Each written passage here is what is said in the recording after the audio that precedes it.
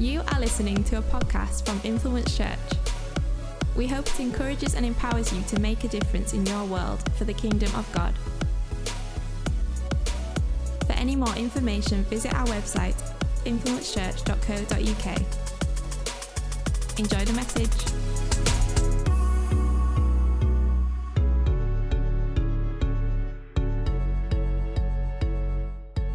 This preach that I've got for us today is something that I've been personally challenged with over the last kind of couple of months, really, and journeying through Luke chapter 15 in the Bible. And the context of Luke chapter 15 in the Bible is that the Pharisees, the teachers of the law, are complaining to Jesus about the clientele that are hanging around with him, you know, talking about sinners, talking about tax collectors, talking about prostitutes, all these different people who they didn't think were good enough to enter the kingdom of God. And Jesus begins telling stories, and he tells 3 stories, one about a shepherd who had lost a sheep, and he leaves his 99 sheep to go and find his one sheep. And then he tells a story which never really gets preached because it's really small, the story of a woman who had 10 coins, loses one of them, and of course when she finds it, and he kind of hammers home the point of saying, you know, this is the celebration there is in heaven, this is the rejoicing that happens in heaven when one sinner comes to know God. And then he tells his 3rd story, which again has this moment of celebration. This father who seemingly loses a son asks to take his inheritance early, goes and blows it all, squanders it, and then returns home to his father. There's forgiveness, there's love in that moment. But the story doesn't finish there. It actually ends with the narrative of the older brother who is upset and angry that his younger brother, who was wasteful, has been given such a great welcome home by his father. And it's this story that I want to hammer home for us today, if that's okay with you guys in Banner Castle. I don't know if you've ever lost something. As a kid, I had a teddy called Noddy. I don't know if you've ever seen Noddy, as in Noddy, with big ears and all his friends. But I was a big Noddy fan growing up, and I had a teddy of Noddy, which I actually lost in Richmond, dropped out when we were going past Woolworths. And could we find it? Woolworths, I mean, that's a blast from the past. Could we find it? No. We searched high and low for it. There was many tears. I think that night I slept with a sock sort of put together and cradled it because I was missing Noddy, and of course Noddy was eventually replaced. But I know that my parents put out a search party for Noddy that went high and low. And when we lose stuff, I don't know if you've ever lost your keys, but we really go through to try and find stuff. And this is what Jesus is saying within these stories of just how much it means to him to see someone come to know him, that he will search high and low. He will go to the lengths and breadths so as that we can come into a relationship with him. But so this story that we're going to unpack from Luke chapter 15, I'm going to kind of split it up into 3 sections. We're going to look at the narrative of the younger brother who was wasteful, known as the Prodigal Son. Then we're going to look at the older brother.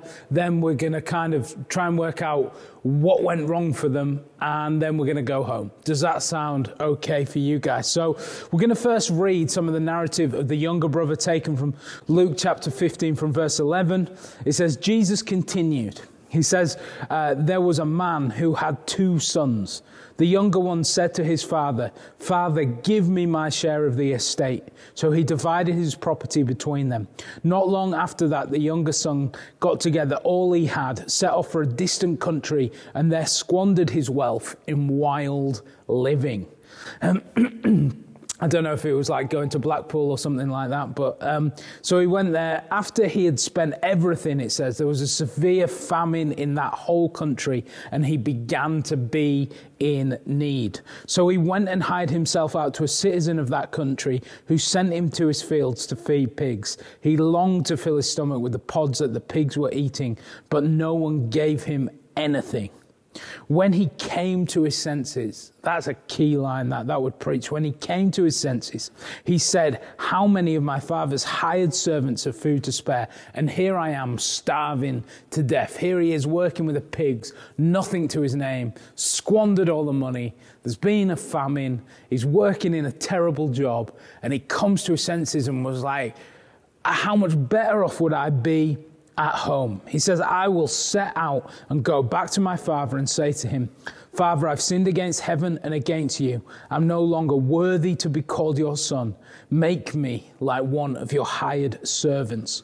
We're just going to leave it there. We are going to obviously see the father and son reunited as we continue the story. But just to look at this just for a moment, obviously, I just explained before what's happened. If you haven't grasped it for yourself, this son's gone on a massive bender, I think is the only way we can maybe put it in today's language, if we're allowed to say such a word in church. But he's gone on a bender. He's blown all his money that he's been given as his inheritance. And things clearly don't go well for him. He finds himself working a job, looking after pigs. And it's interesting, I think, that the added insult is the pigs, because as a Jewish man, as he was in this story, he wouldn't have mixed with pigs. They were obviously an unclean animal. This was a no-no. So for him to be working this job, looking after pigs, was like almost like Jesus is trying to get the point that this guy is the lowest of the low.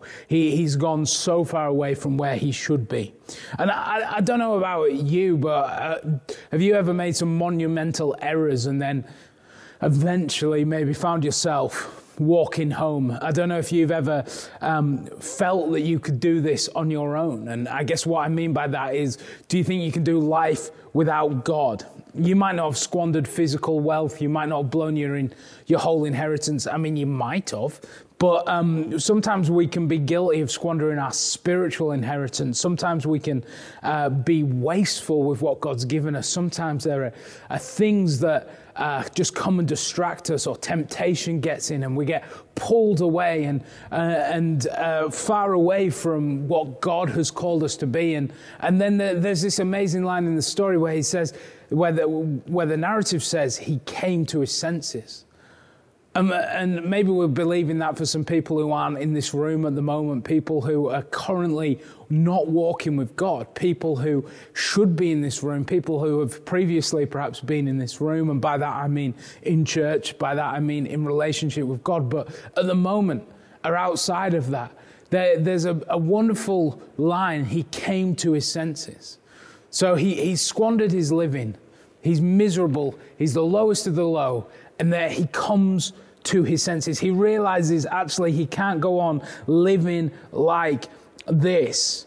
That actually there is more for him. The only person to blame here is himself. And I think that's key, that when he comes to his senses, he isn't trying to, put this on someone else. He isn't trying to say, well, it's my boss's fault. Well, it was my dad's fault. He shouldn't have given me the money. It was the pig's fault. It was my older brother's fault. No, he comes to his senses and takes the responsibility for his actions.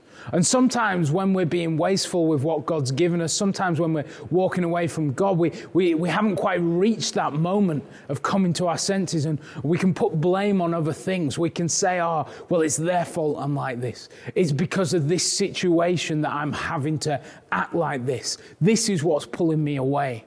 But actually, if you get a moment to actually come to your senses, there's this incredible moment that comes to him, and he's like, yeah, I need to get myself home. And by home, he means back to his father, because he realizes he's going to be better off in his father's house. So he begins to think clearly, and he begins to get himself home, and he begins to talk out this rehearsed speech that he's going to do. Father, I've sinned against you. I've sinned against heaven.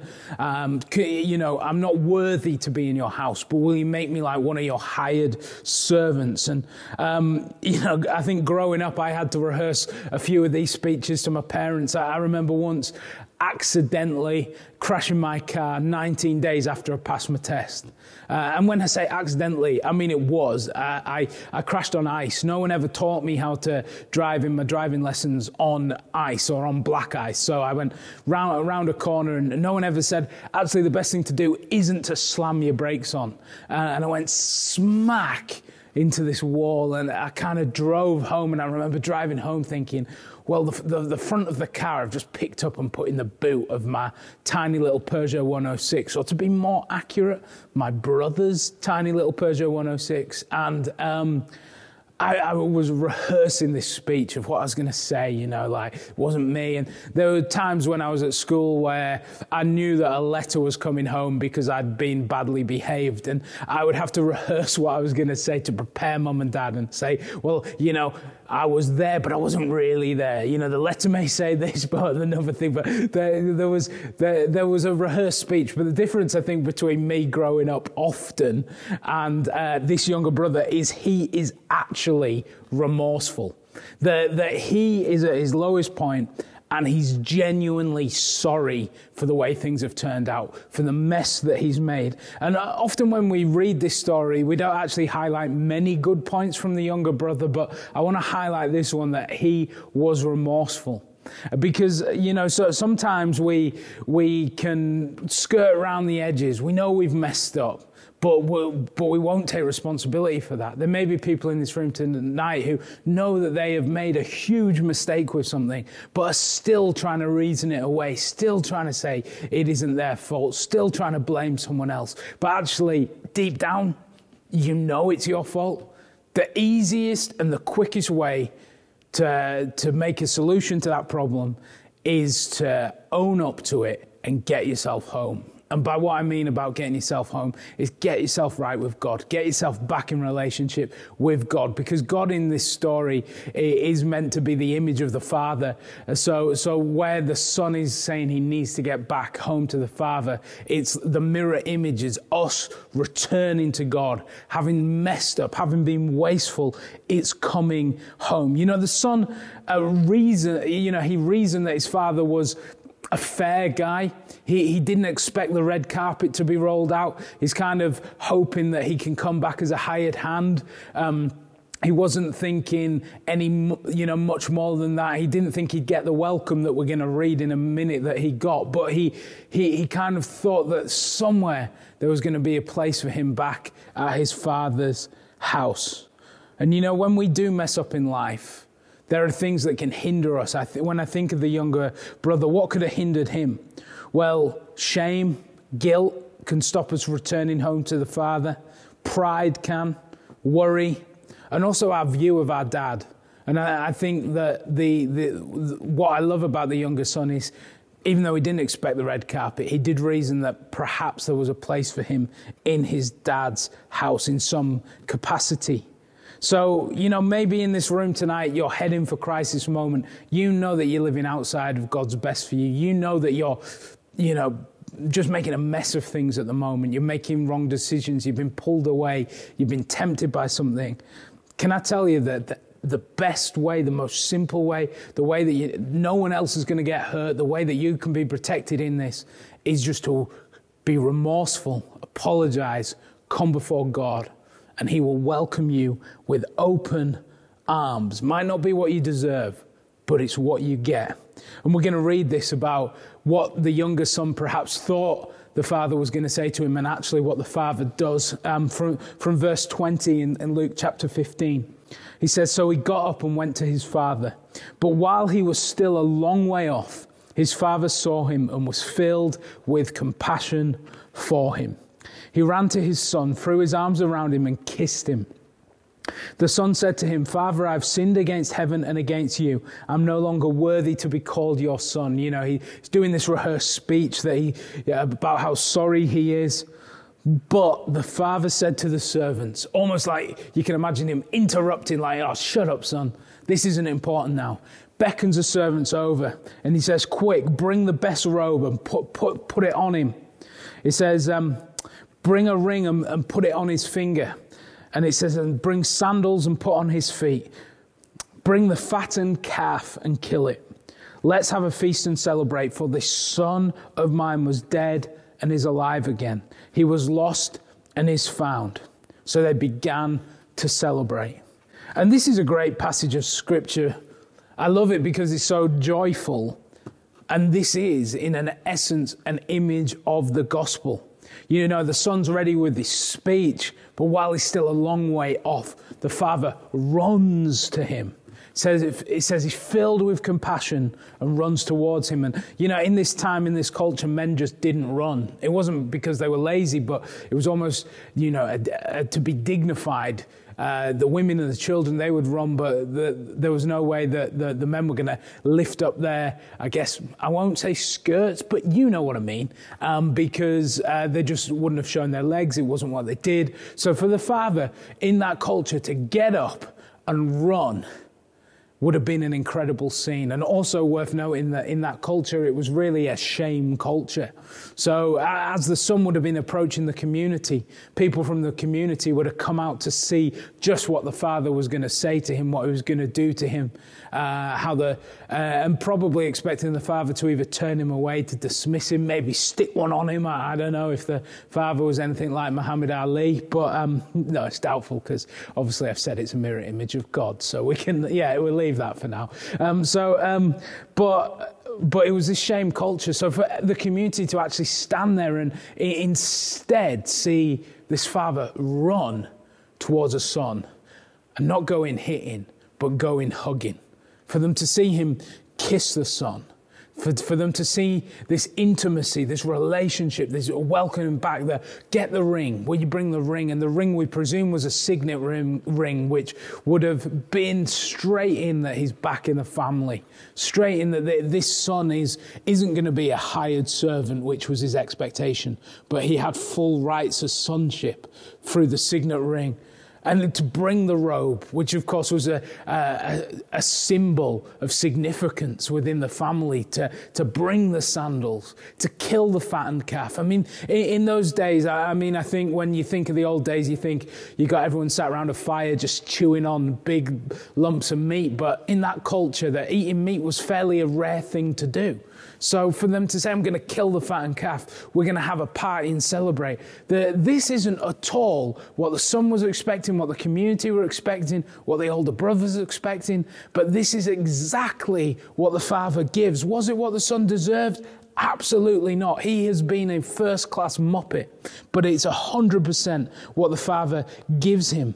And you know, no more is it what we deserve. We deserve from God nothing. We mess up. We repeatedly mess up.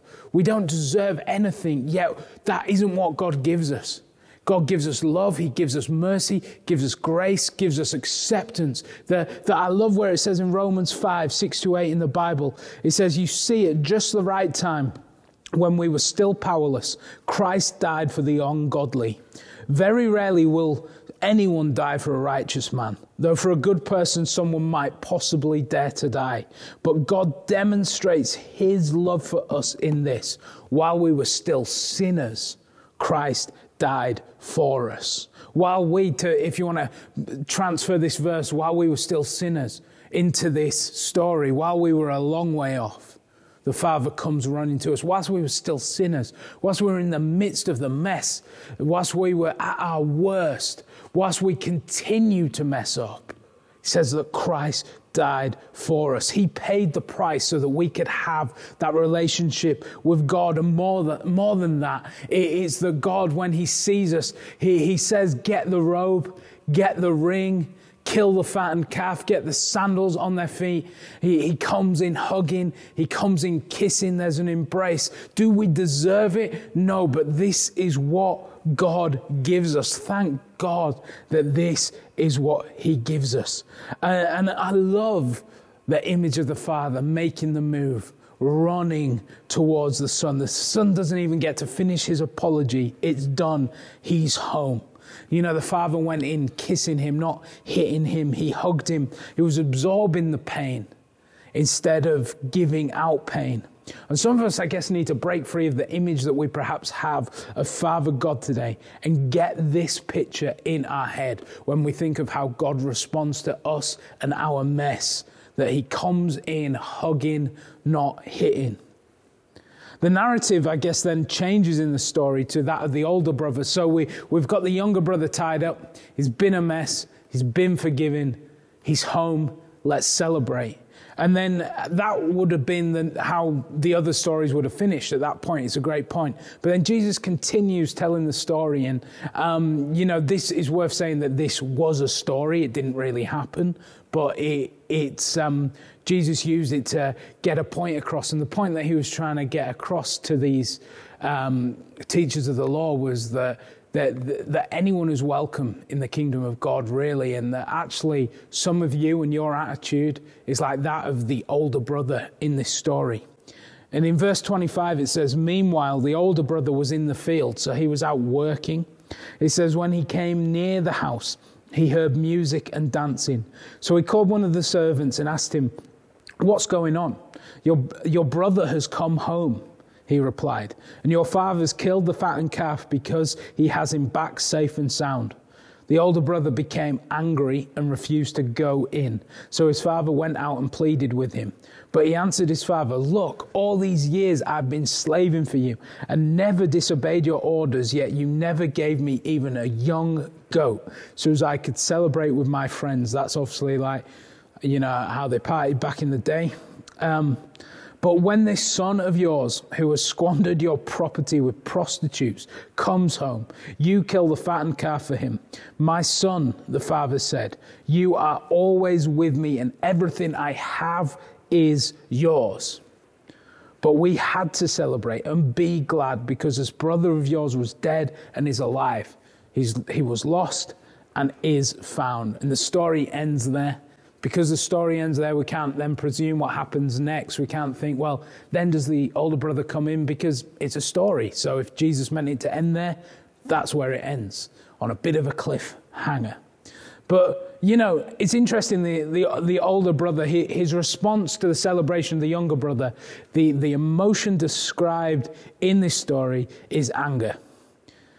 And, I want to put to you today that there isn't just one lost son in this story, there is two.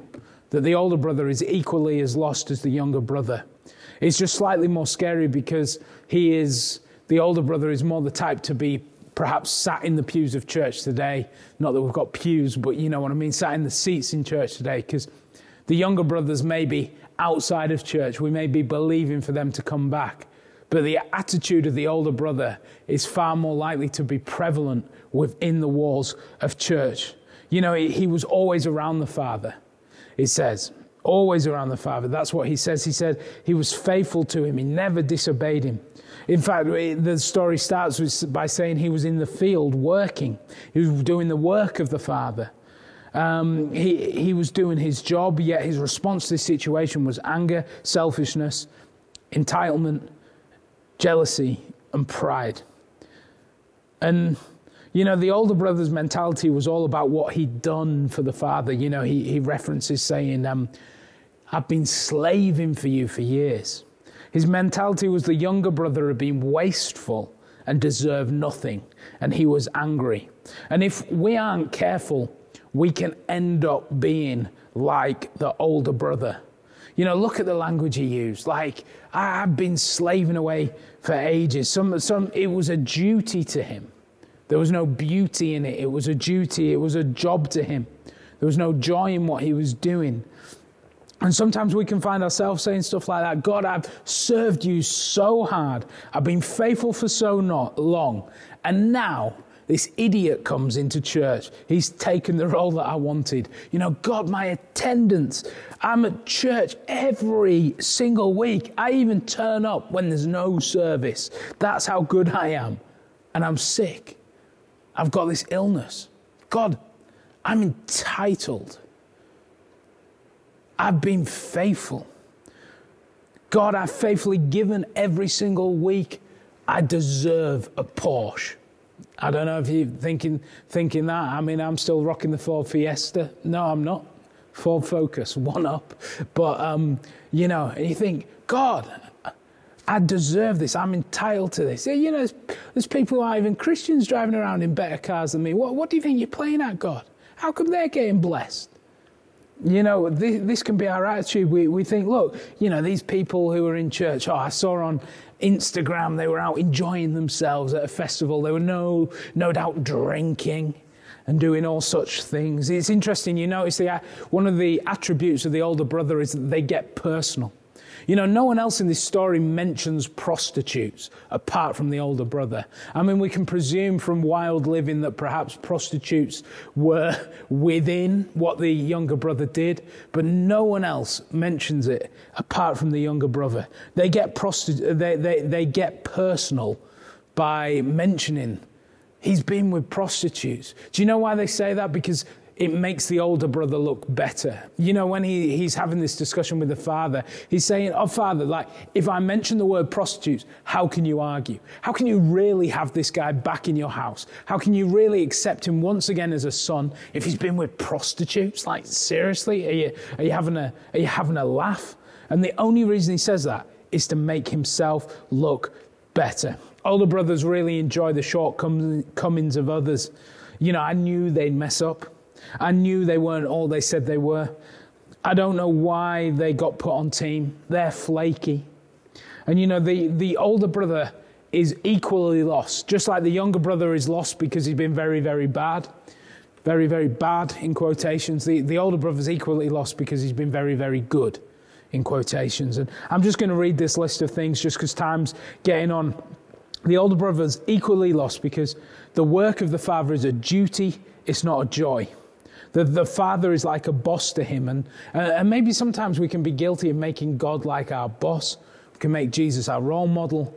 But actually, when it comes to our attitude, are we actually living like he's our savior? Or is it all about us and what we do for him and how good we are and the reward we deserve and that we're doing him a favor, we're helping him out?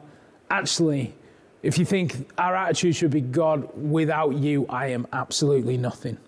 You know, older brothers pray to get stuff. They don't pray to lift up and worship God. Not that sometimes it's wrong to pray to get stuff, but actually the focus of the older brother is largely to pray because it benefits them, not to just lift up and give adoration to God because he is God. Older brothers serve to be noticed. That's why maybe the worship team's okay, but the kids team, I mean, not even in the service. No way I'm doing that. Older brothers forget the grace of God that's been extended to them when viewing others. Older brothers dislike unqualified people given qualified roles. Older brothers have constant undertones of anger. You know, they go into rage mode, but when they do, it's justified. Older brothers miss out on the joy of relationship with the Father. Older brothers miss out on the joy of seeing the most unlikely people grow in the likeness of God. Older brothers leave the party when the party starts because they remember that they are yet to have one held in their honor. Older brothers hold grudges. Older brothers, I want to put it to you, are just as lost as the younger brothers.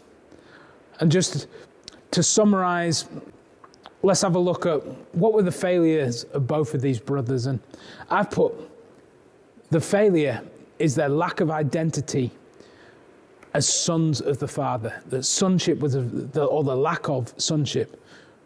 Because they were both sons. And in fact, in that culture, the older brother probably had even more rights than the younger brother, but they were both heirs. They both had inheritance. They both had an estate. They both had a role. They both had a job in management within that estate. And sonship in that time and culture meant a heck of a lot more than it does today. It really was a huge deal. It really was significant. It had status attached to it. And one massively failed. One was faithful, but both of them were this. They were both lost and they were both sons. And what I love about the Father and the beauty of the Father is he doesn't look much past those 2 points. They're both lost, but they're both sons. And I love in Galatians in the Bible, it tells us that we are all sons of God. In Galatians 4:4-7, but when the set time had fully come, God sent his Son, born of a woman, born under law, to redeem those under the law, that we might receive adoption to sonship. Because you are his sons, God sent the Spirit of his God sent the Spirit of his Son into our hearts, the Spirit who calls out, Abba, Father. So you are no longer a slave, but God's child. And since you are his child, God has also made you an heir.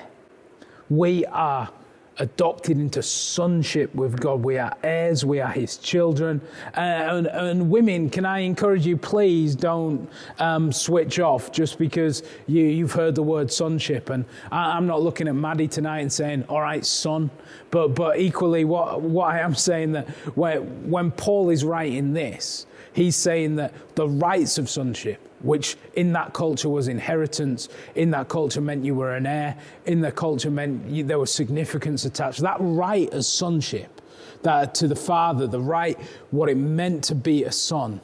When Paul is saying we are all adopted into sonship, he's being inclusive of both male and female. He's saying you are all heirs. You all have that right as sons and daughters, but you are all adopted into sonship. So women, please don't switch off when I'm saying you're a son of God.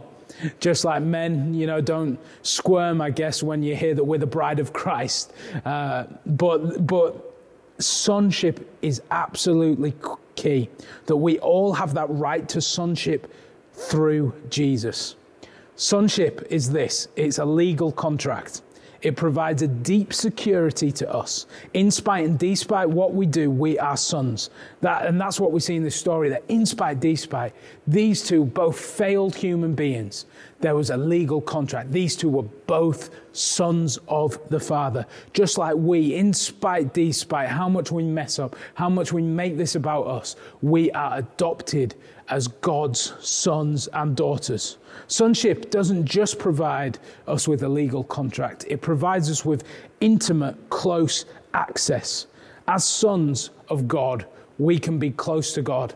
Everyone has perhaps a different view of their father, but for me and my dad, that I know that I have an intimate relationship, a closeness with him. I'm able to say things to him. He's able to say stuff to me because we are son and father.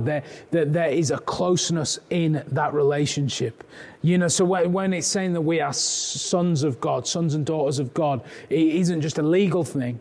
But there is closeness attached. There is care attached. There is affection attached because of our stance through Jesus Christ. And sonship also provides us with major hope for our future. That through Jesus Christ, that we have an inheritance in heaven. That actually our hope is secure. No one can take that away from us. In the Bible it says to be absent from the body is to be present with the Lord. That we have that inheritance that no one can take away. Do we deserve any of this? Do we even deserve the legal contract? No. Do we deserve the closeness? Definitely not. Do we deserve the inheritance that we have for eternity in heaven? There is no way. But thank God that through his grace and mercy, he sent Jesus so as we could have this relationship with him. Whether you're an older brother in here today, whether you're a younger brother today, we're all just lost. We've all messed up. We all fall short of God's glory. But can you accept today that he looks at you and calls you a son and a daughter of him? He responds to you not by coming at you like this with his fists up, but hugging, saying, bring the robe, bring the ring, bring the sandals, go and kill the fattened calf, that he moved for us, sending Jesus to die on the cross so as we could have that intimate access, that relationship with him. And, today, just as we close, I just want to affirm who God says we are. I'm just going to read a list of scriptures, and then after that we're going to go into a time of worship, and obviously the guys are going to come up and close the service. But I really want us to sit on this. Many of us are living our life out of a lens, seeing life through a picture, to put it a different way, of who we think God is and how he responds to us and who we think we are in Christ. And can I tell you that for the majority of people in this room, it will be a false picture. And actually today, the purpose of this message is for you to realize your stance. You are a son and a daughter of Christ, regardless, in spite, despite how much you mess up, how much you made this about him, about you instead of about him. Hey, if you need to come, repent, say, God, I'm sorry, and come back before him today, then do that. But I don't want people in here today living and looking through that lens, because it will cripple everything else you do. You'll struggle to be fruitful in life. You'll struggle to see other people's lives change. You'll keep falling back. You'll keep getting angry. You'll keep getting miserable. You'll keep putting pressure on other people. You'll keep arguing with people. You'll be falling out with people that you're on team with. You'll be disagreeing with stuff. You'll have a bad attitude about stuff, all because you're looking at life through a lens that this is, you're striving for this, that this is about what you can do to twist God's arm to make him love you, when he's saying, I already love you because you're a son and a daughter of me. So anyway, just as I finish, sorry, I'm getting carried away here, but I just want to finish by reading these. So why don't we just close our eyes? I was saying to people when I preached this last week, close your eyes, and then everyone was saying, I really want to take a picture of this list. So maybe do a bit of both, because it is a really helpful list for us. But I also want us in this moment to sit and meditate on this. So perhaps after the worship's finished or something, that it can come back up and you can get a photo. But for now, I'd love you just to sit and listen to what God says. These are obviously all have a scriptural reference, which I won't go into for time, but this is what the Bible says. I am God's child. I am Christ's friend. I am united with the Lord, and I am one spirit with him. I have been bought with a price. I belong to God. I am a saint, a holy one. I have been adopted as God's child. I have direct access to God through the Holy Spirit. I have been redeemed and forgiven of all my sins. I am complete in Christ. I am free from condemnation. I can't be separated from the love of God. I've been established, anointed, and sealed by God. I am confident that the good work that God has begun in me will be perfected. I am a citizen of heaven. I have not been given a spirit of fear, but of power, love, and self-control. I've been chosen and appointed by God to bear fruit. I am a minister of reconciliation for God. I am a fellow worker with God. I am seated with Christ in the heavenly realms. I am God's workmanship, created for good works. I may approach God with freedom and confidence. I can do all things through Christ who gives me strength. Do you know what this is? This is the tip of the iceberg of what the Bible says about who we are in Christ. Come on, let's just pray. Just as the band want to get up and take the place. Lord, I thank you for the people that are in this room tonight, watching this.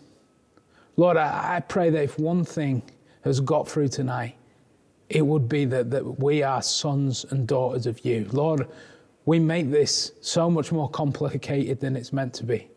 Lord, today I just ask that you just begin to pour a fresh perspective into people of who you are and who they are in you. Lord, I pray you'd open people's eyes. Lord, I pray that people who've been living under these lies of who they are or who you are, Lord, I pray that they'd be broken in your name. I pray there'd be clarity today. Lord, I pray there'd be a real returning to the Father moments today.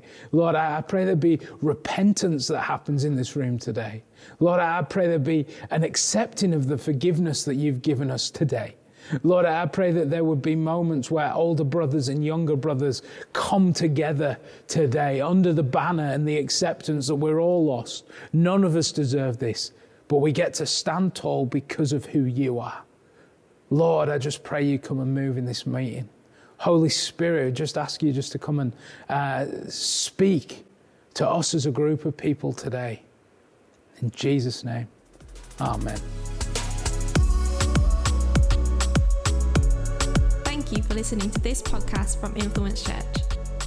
For any more information, visit our website, influencechurch.co.uk. Influence Church, empowering you to make a difference in your world for the kingdom of God.